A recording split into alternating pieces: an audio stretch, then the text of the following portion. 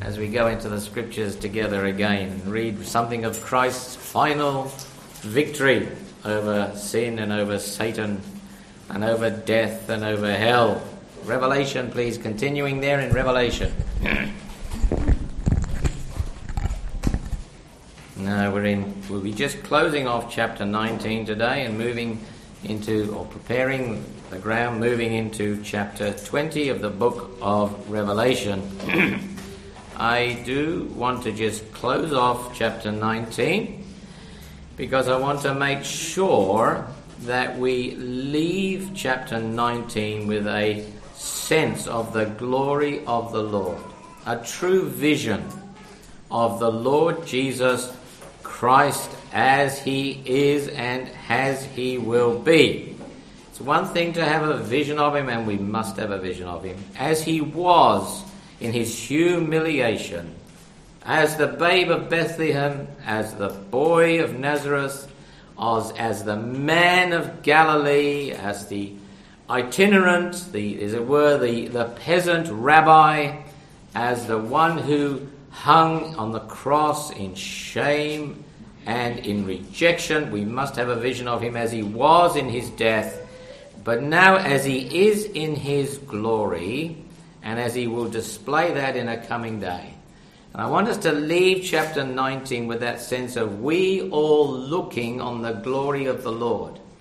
It is essential to have a vision, a true vision of the true Christ, because when you're looking on the glory of the Lord, it will affect you. Now, it will move you in gratitude and thanksgiving and in worship and in deeper appreciation of him. Yes, it'll do more than that. It will actually change your character. And the thing that matters most for the Christian is that we bear something of the character of the Lord Jesus as we move through the world. They see the difference. They see something about us that's Christ-like.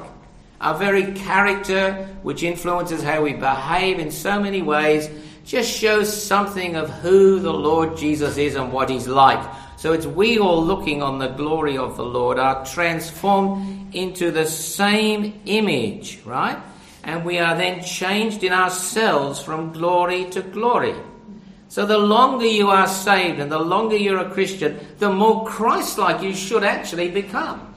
Now, some of us have been Christians for a very long time, and you feel very rebuked when you think like that, because you know how far short you fall and the blemishes and the faults that are still there. So the process of transformation goes right on, and we're very grateful for that fact that when we get there to heaven, when we see him, we shall actually be like him, and we shall be looking at him as he is.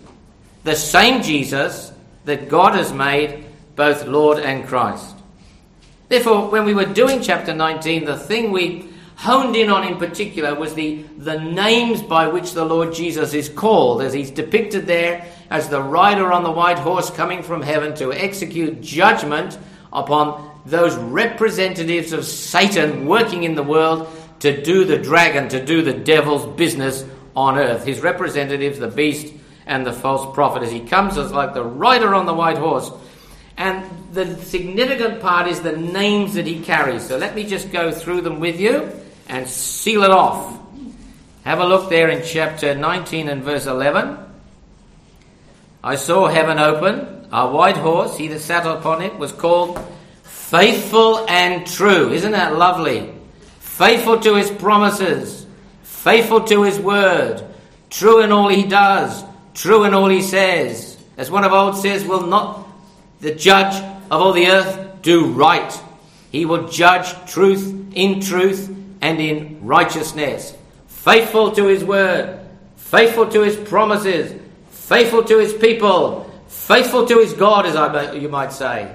And then absolutely true, straight up and down, clear in everything that he does. Righteousness does he judge and make war. His eyes were as a flame of fire, that penetrating, nothing escapes, absolutely discerning. And on his head were many crowns. Remember last week, Psalm 110. The scepter, the rod went out of Zion. It went past the boundaries of a city. It went past the boundaries of a mountain. It went past the boundaries of a nation. and he is conquering all things and bringing it into subjection into the hand of God. And there are many crowns, for he has conquered many territories. And it says here, and he had a name written that no man knew. All right? A name written that no man knew but he himself. And that suggests something, that there's something of a glory about the Lord Jesus which is beyond the grasp and understanding of a humankind. There's a glory about him which is in excess. It's beyond our knowing. It's past our particular capacity. You see, the Lord Jesus is depicted here, and he's on this white horse, and he's riding like a man, and yet he's actually acting like God. He is judging like God, and yet visibly to be seen, he looks as it were as a man. And what you're looking at when you're looking at the Lord Jesus Christ and the fullness of his glory, you're looking at the great mystery of godliness. Mystery suggests something that's beyond, you wouldn't know it unless it was revealed.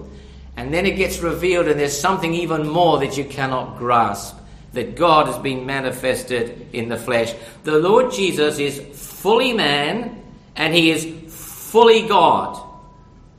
Now, if you can grasp that, then you're more than human, if I could put it that way. Because there's something beyond your understanding in the mystery of godliness. The Lord Jesus himself said that. He said, no man knows, and the force there is no man fully knows in Matthew 11, the Son, except the Father. Because only deity can really comprehend deity. And the fullness of the Lord Jesus is beyond the understanding or beyond our grasp, because we're not deity, we're not divine, we are not God. All right? Actually, it's even beyond the full grasp and understanding of the angels. Now, they're greater beings than we are, right? But they cannot fully comprehend the fullness of the Lord Jesus Christ. There is something written there that's beyond, that you can't see, that you can't read. It's too difficult to understand. It's beyond our grasp. It's too bright in its glory for us to be able to comprehend and look upon with our eyes. You remember even those angels as they were surrounding the throne in Isaiah and seeing the Lord high and lifted up, and his train, his robe is filling the temple. You see, what they do is they actually veil their faces and they cover their feet as though we can't not quite look there. The glory is too bright. We can't quite go there. It's something that we cannot stand in. And all they can do is say, holy, holy, holy. That's even the holy seraphim merely point out his distinctiveness, his difference. He is far above all. Remember the hymn we quoted. But the high mysteries of that name an angel grasp transcends. For the Father only glorious claim the Son can comprehend. We can know him, but we cannot fully comprehend him. There's more to him than we have yet grasped. When we see him and we're like him, and we see him face to face, we'll know him so much better. And yet there's glory still that's above us. And we stand in awe this morning as we've been thinking of the theme of the Lord Jesus as the conquering Christ in that tremendous coming day. So then to verse 13 of chapter 19. It says there, he was clothed with a vesture dipped in blood. Now remember the significance of that, because I'm going to summarize his names and summarize his officers, right? The vesture dipped in blood. Now, the battle hasn't even started here in Revelation, and yet there's evidence of bloodshed. He is already, before he comes back to put down evil, he has already gone into battle with Satan. And as the seed of the woman, he has crushed the serpent's head. But his own heel has been bruised. And remember that the victory of Calvary was made through precious blood. He suffered, he bled, and he died. He himself was the blood sacrifice for sin. He was the propitiation for our sin. It was his blood through which atonement was made. And Calvary and its battle and its victory and its shed blood will never be forgotten. Never. Not even in the day of coming judgment will that great battle of Calvary and the precious blood that was shed, it will not be forgotten. It is an essential part of his glory, the finished work of the cross and the shedding of that blood. And in that coming day of display, it's just pictured for us here that there's a vesture that's dipped in blood. And that garment is reminding us of the fact that he is the priest. I want to bring this out. Prophet, priest, king in the coming day of glory as he fulfills all those offices that are so important for the people of God and for the work of God and for the climax of redemption and for the glory of God. Prophet, priest, king. Here he is here, and there's the robes, as it were, with the blood that he is a priest. Now there's something, because that blood can bring souls to God. That blood was a sacrifice that satisfied God. That blood was the means by which he entered as a man into the presence of God, and whereby we can enter too with him because of the blood, you see. The battle that's been fought, the victory that's been gained, the conquest that's now over at the cross and through his death and burial and resurrection. Now the tragedy here is, in Revelation 19, in the coming day of judgment, that his role as priest is no longer available. The sacrifice is no longer available. It has been available ever since he died. It's been available now for 2,000 years, to more than 2,000 years, yes, 2022, whatever you like. That sacrifice is available for the sinner to come to God and to know through repentance and faith in that finished work that that blood can wash him completely clean and he can obtain the forgiveness of sins. But in the coming day of judgment, you see that sacrifice is no longer available because it's been rejected. You remember in chapter 15 what happened? As the vials were to be poured out in judgment, it says there that John says, he said, I saw the heaven open. I saw the temple of God in heaven. And you think that's wonderful. In the temple there's a priest. In the temple there's a sacrifice. In the temple there's a means whereby a sinner can come and obtain the forgiveness of their sins. But then it says, the temple was filled with smoke and no man could enter. You see that God was there in judgment, that's why. And when God moves in judgment, forgiveness is over. And there's coming a day when, having rejected the sacrifice and the gospel of peace through the precious blood of Christ, all that now will be left is judgment. That's serious, isn't it? That's very serious. Now read on. His vesture was dipped in blood and his name is called the Word of God. All right? We didn't touch that one. The Word of God is the proof that he's the prophet. The priest, yes. Now we've got the Word of God. What does that mean? Well, you think of John 1, don't you? In the beginning was the Word, right? And the Word was with God, and the Word was God. And the word there is logos, and there's volumes of theology written on the meaning of the logos. I'm not going to go into that. I'm going to keep it clear and simple this morning. You see, what do we mean when we say word? What do we think? You think of words. What are they? Well, words are means by which we express ourselves, by which we communicate to others, you see. And words are used for me to tell you what I'm thinking. Right now I'm using words to communicate to you, to tell you what I'm thinking and what I want you to know. And you see, the words can be used to someone to say how they feel, what they want, what they know, what needs to be said. So just as words are used to express oneself, so the Lord Jesus Christ is the very expression of God. When God would communicate who he was, when God would communicate what he wanted, when God would communicate how he felt in love towards a sinful world, he did it through the Lord Jesus Christ, who is God's message, who is God's messenger as well as his message. He is the one through whom God has made his thoughts known, through whom God has made his wishes known, through whom God has made his message known. And if that's not enough, through God, whom God has made himself known. God expressed himself in Christ. That's Hebrews chapter 1. In times past he spake unto the fathers by the prophets. But in these last days he spoke unto us in his Son. Now the incredible thing is, it doesn't say he spoke unto us by his Son. It's actually in his Son. The point being, yes, it was in what he said, but it also in what he is expressing himself in who he is and who the Lord Jesus is, as well as what he said and what he did, is the full and final expression of God. And the Lord Jesus was the messenger, a bit like Hebrews where it says he's the apostle and the high priest. There's another two titles for him. And as the apostle, he comes out from God with a message for the people. That's what the apostle does.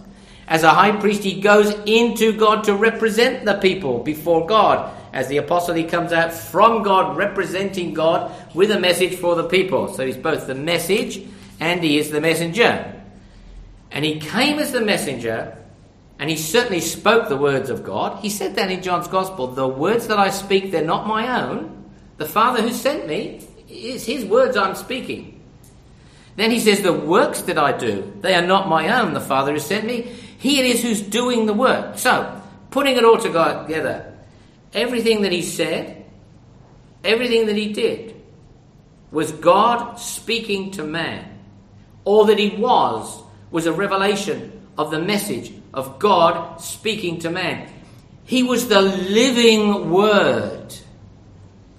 So as he comes out now in all his glory, as the one who was once the priest and still is for his people, but no longer available for those who are not his people, for it's a day of judgment, he comes out in the fullness of the Logos, of being the Word of God, the one who has expressed God fully. That's why John goes on to say, talking about the Word in chapter 1, he says that the Son who is in the bosom of the Father, he has made him known. No man has seen God at any time, but the only begotten Son who's in the bosom of the Father, he has declared him. You see, that's the word. Declared him by what he is, by what he said, by what he did, and in all the glory that was veiled when he came will shine in that coming day, and we'll see him as he is. The Word of God.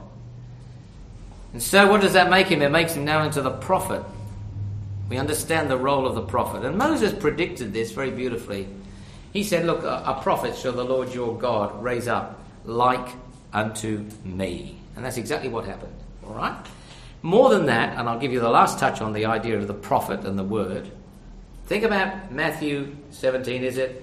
The Mount of Transfiguration. Remember, they went up to the mountain, Peter, James and John and the Lord, and he was praying, and he was transfigured before them. I like that. They saw him there, the man of Galilee. Yet as they looked at him, something seemed to break through. And he had this incredible change, and his garments began to shine, and they were glowed like the light. They were so white that no laundromat on earth could have made them any whiter than that.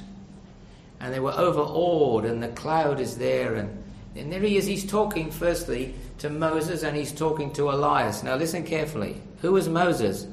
Didn't he speak the law for the people? Wasn't he the voice of God for the people? Moses. And Elias, what is he? He was a prophet. Wasn't he speaking the word of God for the people? So, in the light of this incredible scene, Peter, like us, says the wrong thing. He says, Lord, this is good for us to be here. That was a good thing. That was the right thing. Then he says, well, let's make 3 booths, 3 little shrines, as you were, if you like to call them that. One for you, one for Moses, and one for Elias. All right? Not a bad idea. The lawgiver, the prophet, and the Christ. Great idea. And there's a voice out suddenly. A voice comes from out of the cloud. Now, notice what it says. This is my beloved Son. Hear ye him. Listen to him. You've heard Moses, the voice of the lawgiver. You've heard Elias or Elijah, whatever you like to call him, as the voice of the representative voice of all those other prophets. Now God is speaking through his Son. Listen to him. Now that's the meaning of Christ as the prophet. He brings the word of God, the voice of God, into the world that needs it, into the life of the individual believer as we move day by day. He reveals God and he carries the message, and he is himself the messenger. So he's the prophet as well as he is the priest. And then, of course, it rounds off very, very beautifully. We'll just read down to it. Verse 14, the armies which were in heaven followed upon him upon white horses, clothed in fine linen, white and clean, and out of his mouth goes a sharp sword, that with it he should smite the nations. He shall rule them with a rod of iron. He treads the winepress of the fierceness of the wrath of Almighty God. We spend a lot of time on those themes. I'll move on because I just want the names. I want the names of the Lord Jesus, the glory of the Lord, for you to see it. He hath on his vesture the outer robe, right? And on his thigh, double written, a name which is King of Kings and Lord of Lords. There is no sovereign above him. There is no Lord above him. He stands far above all, absolutely supreme. And as he who is the priest, he is also the king. As we saw in Psalm 110 last week. Melchizedek, the priest, the king, the priest. God over all, blessed forever, the Word of God, the full expression of God, the revelation of God. This is the Lord Jesus Christ in full display, in all his splendor, in all his royalty, authority, in his dignity, in his power, in his absolute supremacy. And who can stay his hand in the day of judgment? Who can stand before him? And as you read down the chapter, the battle begins. And before you even start, the actual victory is assured. Look what it says here. Verse 17, I saw an angel standing in the sun in the full light of heaven's approval, and he cries with a loud voice, saying to all the fowls that fly in the midst of heaven, come and gather yourselves together to the supper of the great God, that ye may eat the flesh of kings and the flesh of captains and the flesh of mighty men, the flesh of horses and of them that sit on them, the flesh of all men, both free and bond, small and great. I mean, this is a fearful picture, because it's actually calling out to the birds of the air to celebrate the final fall of evil, and declaring very plainly that once this battle's over, all that will be left is that which can be devoured. That's it. And it will be devoured so that there's no trace of it left. And really the angels are announcing a tremendous victory before the actual battle begins. The thing hasn't started yet in our reading, but the victory is assured. And in verse 19, I saw the beast and the kings of the earth and their armies gathered together to make war against him that sat on the horse and against his army. So you've got the battle is getting in order. You've got the forces of evil represented here on earth, all the forces of evil, marshalling themselves to oppose the rider on the white horse, who is none other than the Christ of God, none other than the one who would have been their Saviour. But now the patience of God has run its course, and he must come to be their judge, for evil must be put away, either forgiven and atoned for, or completely removed in judgment. Now that's the scene of what you're looking at in the battle. At the end of it all, there's just flesh to be devoured, and the birds will clean up the battlefield, and every sign of evil will be removed. That's the picture. Verse 19, and then the outcome, and the beast was taken. These are Satan's representatives. These are the ones through whom the dragon has worked. And with him the false prophet that wrought miracles before him, with which he deceived them that received the mark of the beast, and them that worshipped his image. These both were cast alive into the lake of fire, burning with brimstone. And the remnant were slain with the sword of him that sat on the horse, which sword proceeded out of his mouth, and all the fowls were filled with their flesh. So you've got a battle, you've got a total disaster on the one hand, you've got total victory on the other. The beast, the false prophet, all of Satan's representatives, powerful as they are, and all those who have chosen to follow because they've been deceived by the false prophet, the whole thing is wiped out and the judgment is complete. As in chapter 17 and 18, we saw Babylon, that is the sinful society which has been created with the power of the dragon using his emissaries on earth to make it happen. That has fallen and it has come under the judgment of God. Now we see Satan's emissaries, Satan's agents working in the world, brought to nothing, rather to be cast into that lake of fire and of brimstone. Let me just read you 2 Thessalonians, because see, this is John giving us a picture of it. Paul actually gives us his explanation of it all, and he uses words rather than pictures. And he says, look, let no man deceive you by any means. In verse 3, 2 Thessalonians 2. Don't let anybody deceive you, he says, for the day, that is the day of Christ. And that's what we're looking at here as the Lord Jesus comes out in power as the great Messiah, the anointed of God. Let no man deceive you by any means, for that day shall not come, except there come a falling away first, that man of sin be revealed, the son of perdition, who this great leader really is and what he represents. He opposes, he exalts himself above all that's called God, all that is worship, so that he even as God sits in the temple of God and shows himself that he is God. Remember not that when I was with you I told you these things? And now ye know, you do know this, he said, I explained it to you. What withholds, what is restraining at the present moment, that this revelation of ultimate evil, the ultimate revelation of the ultimate evil of Satan and his emissaries, will be revealed in God's time. All right, but in the meantime, something is restraining, is overarching in government to control and to contain. These words I'm using are very significant as we go to chapter 20. For he says, the mystery of iniquity. And that is the way in which evil works. And the methods that they use and the program that they have and the goals that they want to achieve. It's already working now. It's working in our time. It's been working ever since the ascension of the Lord Jesus Christ. Many antichrists have already gone out into the world. And the whole system is gathering itself together. Only he who now letteth, that's not a bad translation, it's more we don't understand the word. He who now restrains, he will continue to restrain until he be taken out of the way.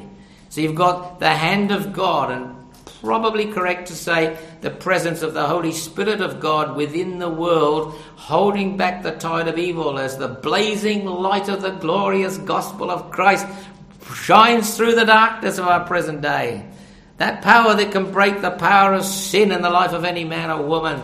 That power that can dethrone Satan in any situation or in any soul. There is that which is keeping Satan from exactly bringing everything to a head.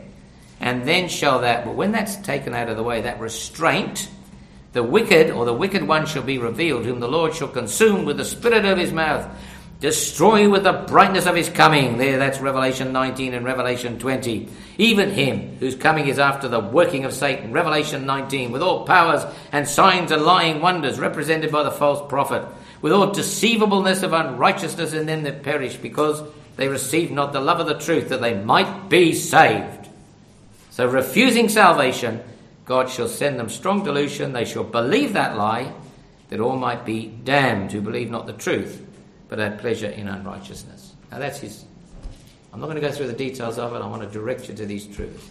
And I want you to have to move from chapter 19 and just go into chapter 20. But just go with that, the afterglow of glory of who the Lord Jesus is and how it will come into full display in that coming day of Christ when he is revealed from heaven with his mighty angels. taking judgment upon all who believe not, and dealing with every agency of sin and of evil. And in chapter 20, dealing with Satan himself. This is big. All right? This is big. Not just with his agents, not just with his followers, not just with his converts, but dealing with Satan himself. The society he created, Babylon, fallen. Beast, false prophet, representing his powerful agents, taken, the lake of fire. But now in chapter 20, the Lord Jesus himself is going to deal with Satan, going to deal with the very source of the evil. You see that? Satan is the source of the evil that is in the world. He's the reason why, how evil and why evil came into the world. He is the reason why the world right now is as evil as it is.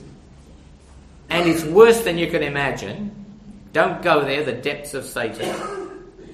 And now in chapter 20, what we're going to see is the root cause of it all finally brought to judgment. The conquering Christ finally will triumph. Now, chapter 20. And I need to give some introductory remarks so that you understand how we're looking at this chapter. We're going to look at it as it is. And we're going to cover the chapter the same way in which we have covered all other parts of the book. We have seen how it represented so many lessons for the present, how it represents so many truths also about the future. But it's not all about the future, it is also got us. It's all about the present situation.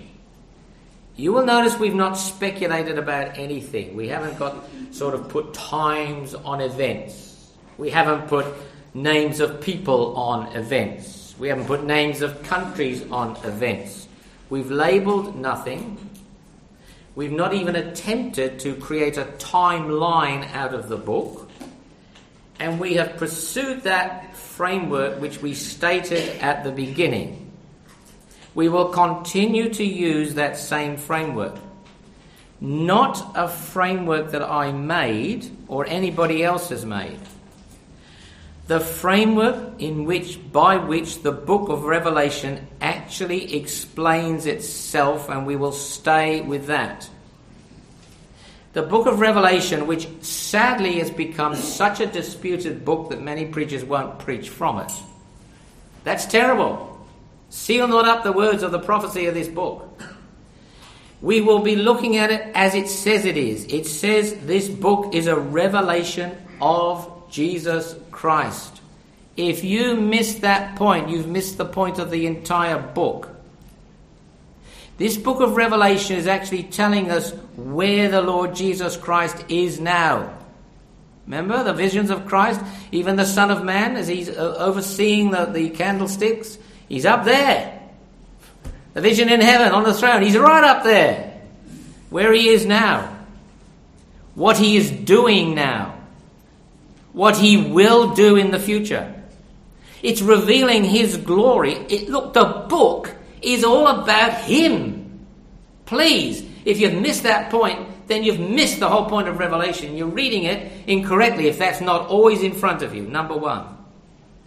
Number two, the book itself says it's a revelation of Jesus Christ. It's how it starts. And remember what else we noticed? It's a book of prophecy. You're not to seal up the words of the prophecy of this book. Now tell me, what does prophecy mean? So, well, it tells us all about the future. No, that's half the story. Prophecy is God speaking his word. He speaks it into the present. That's what the prophet did. He firstly spoke God's word for the time, at the time. He also spoke God's word that went past the time and into the future. So it's a book of prophecy. It has application to the time, as well as opening up truths about the future. Next, it is a pastoral book. What do you mean by that? A pastoral book. It's written to Christians who are really in trouble. You know, the early Christians, they must have been in a state where they thought, well, the Lord's gone, you know. The disciples they get martyred one by one. The pressure from Rome, this wretched Nero, etc., etc., etc., we're going to get obliterated and wiped out. And then they read the book of Revelation, and they read it and they say, oh, that's interesting, in about 2,500 years' time, looks like we'll get some relief. No, see, you've missed the point. It's not all about the future. It's as much about the present as it is about the future. And they read this book, and I tell you what, they were thrilled. Oh, they knew about beasts and false prophets and what they stood for. They knew about the mystery of iniquity and what that stood for. And they were lightened up to realize their place in the world, the reality of a world of opposition and hostility, to be there as the lights of the world, to be there under the keeping hand of God, to be there for the word of God and the testimony of Jesus Christ. You see? And they knew the future was assured, for Christ was on the throne already. That's the point. So it's a pastoral book. It's written for the encouragement of the people of God. And it has encouragement for all the people of God at all times and seasons. It is very, very relevant. And remember, please, it is a picture book. All right? What you're getting is word pictures. And you look at the picture and you get the message that the picture conveys, the general message. There's not a lot of detail sometimes in the picture. When there is a bit of detail, it has a point that it wants to draw your attention to.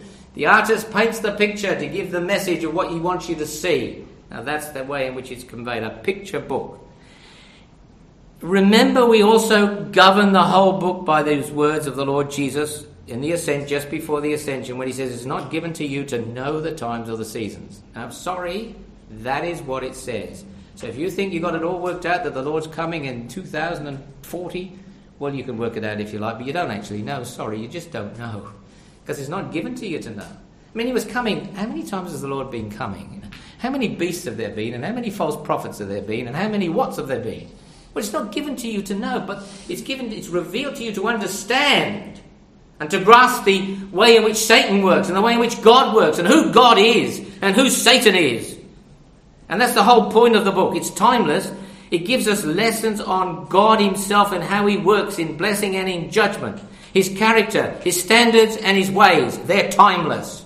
And if you haven't got this far in the book of Revelation that we've read it together and learned something about God and his glory, God in his person, God in his ways, I tell you, God in his blessing, then we've missed the whole point of the lessons. And it gives you timeless lessons on Satan himself, and we need to know that because we can be very ignorant about his devices. But this book leaves us in no doubt. It reveals to us something of his character, of his intentions, and actually just how evil he is. This book really starts to open it up. How evil is, and who Satan is, and what he intends to do and what he wants to do, and his character is unchanging as evil. This whole book will give you a better understanding of the world in which you and I are currently living. It helped the early apostles, the early followers of Christ, as they had it read to them and they went round the 7 churches and they read it one to the other. They got a better understanding of the world in which they lived and why they were living in that world. Our understanding of the world and our place within that world. What to expect. Where things are going. Why things are as they are. It will help us and give us a clear Christian view of the world. And finally, of course, it tells us of the glory and place and final activities of the Lord Jesus Christ. So we come to chapter 20. And we haven't got there yet. Because I've got to lay this foundation. Do you know why I've got to lay it? Because chapter 20 is a minefield of controversy. A minefield. There are so many viewpoints on all the details of chapter 20 that it fair boggles your imagination. You read 6 different points of view and you think, well, I've come to the end of it. Oh no, there's another 6. And after that you'll find another 6. And they're all right. You ask them. You ask those that espouse all the viewpoints. They're all right. Absolutely right.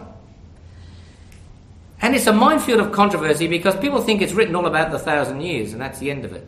Then they think it's written all about the number of resurrections. How many are there? How many resurrections are there? Well, it says something when we read through about the first resurrection. I think there must be a second. Or I can tell you about another viewpoint that says there's a third. But I can tell you another viewpoint again that tells you there's a fourth. So where do you stop, you see? And the trouble is, unfortunately, And there's variations of all these themes, right? There are those that say about the 1,000 years, I'm an amillennialist, I don't believe in that sort of thing. And then someone say, I'm a premillennialist, I believe in that sort of thing. But I think the Lord's going to come first before this 1,000 year begins. Or the next lot says, no, it's not like that at all. I'm a postmillennialist. We'll get the world straight first, then the Lord will come. Well, keep going, because it'll take you more than 1,000 years to do that. You see what I mean, though? The premillennialists, postmillennialists, amillennialists, then preterists who say, the whole book was completed and finished in all its meaning by AD 73 when Titus smashed the temple and just persecuted the Jews in a way you couldn't imagine. Now the tragedy, and within that, by the way, there's variation after variation after variation. And I'm not going to say I read them all because I can't get to the end of the number. But what you find is, everybody's got a theory of prophecy, and then they go straight into, say, chapter 20, or they go into any other chapters of the Bible about prophecy, and they start to fit the verses into what their preconceived framework. That's always dangerous. You never have a framework and then put the scripture into it. I said we had a framework to look at Revelation. I didn't make the framework up. I just told you what the book said about itself. All right? That's fine.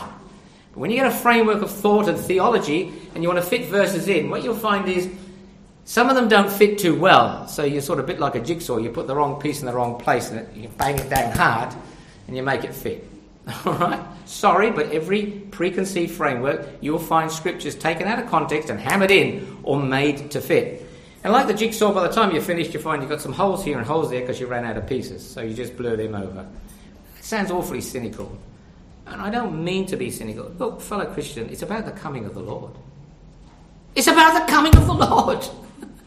Do you want to fight about that? And this is the tragedy of how Satan has worked to shut up the words of the prophecy of this book, because every viewpoint on prophecy is an unfortunate situation where those who hold it hold their viewpoint very tenaciously. And may I say they hold it pugnaciously. Do you know what a pugnacious person is? He's in the ring and he's having a fight. Right? And my word, if you don't agree with my point of view on prophecy in Revelation chapter 20, well, probably you're not even saved. And it's really quite a dreadful approach. I don't want to get into any of that, nor am I going to get into any of that. And I just want to say again, just take the glory of the picture. We'll find there's glory in the picture that transcends all particular frameworks. For it is the glory of the Lord. Never go into Scripture with a pre-made framework of thinking and then interpret the Bible. Let me go off track here. I remember once being in a Presbyterian church, and they appointed new elders one Sunday morning. Fine, great. And the elders had to agree to certain terms of appointment. Fine. And they said an amazing thing which left me shattered. And it actually said that you must agree to interpret the Bible through the Westminster Confession. I'm not speaking against the Westminster Confession, by the way. It's a wonderful confession. You don't interpret the Bible through anything. You interpret the anything through the Bible. Right? You don't do it that way. You do it that way. The authority is the Bible, not a confession, not a creed, not a framework of thinking. You will spoil the Word of God by bringing it into a framework that your man has made. You will always spoil it, even though it may have some glorious truths about it. Secondly, and finally, let me just say this in the interpretation. Would you please remember, and always remember, that better men than you and better men than me have had a different viewpoint of some parts of Scripture. And I mean better men that God has been pleased to use in a far greater way than He'll ever use you and He'll ever use me. So let us leave everything in the hand of a mighty God. Because when we get home to heaven, we'll know the truth in its fullness and in its detail. What really is the structure of chapter 20? We'll go through it. But look, there are three major pictures in it. Three theme pictures. So like little videos, if you like. Three little videos. Several pictures in the video. The first one is about Satan himself and his ultimate demise.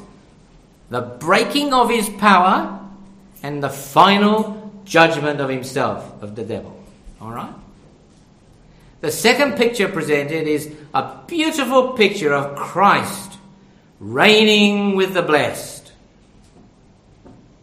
And then the third picture that's presented is the picture of final judgment in the great white throne and the destruction of the last enemy. All right? Now please, Satan, the breaking of his power, his final demise. 2, Christ and his reign with the blessed. 3, the final judgment itself, the great white throne. Let me read, and I won't go too much longer, but I want to leave you just with the picture so you go away and think about it so we can move into it. Chapter 20, verses 1 to 3. I saw an angel. All right, have you seen that angel? Get it in your head. This is a picture book. Get it up there. There's an angel. He's coming down from heaven. He's clearly moving at the direction of God, isn't he? And he has a key, the key of the bottomless pit.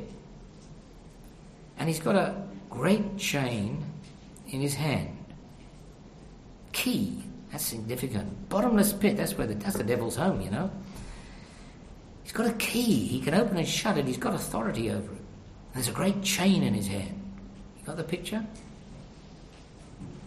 Now, be careful. It's just an angel. We're not looking at Michael. We're not looking at a whole host of angels. We're just looking at an angel. It's not even the angel of chapter 10, whose head goes right up into the heavens and whose feet, one stands on the land, one on the sea. It's an angel. Right. What does he do? Verse 2. He lays hold on the dragon. That's amazing. A mere angel gets hold of the dragon, the serpent, the devil, Satan. See those names? It'll tell us something about who the devil is and his character. So this angel, he just goes up to the dragon and he just lays his hand on him, takes him like that. I mean, this dragon, didn't we get a picture of him, the red dragon with a tremendous tail, and he swept 1/3 of the stars of heaven to the earth?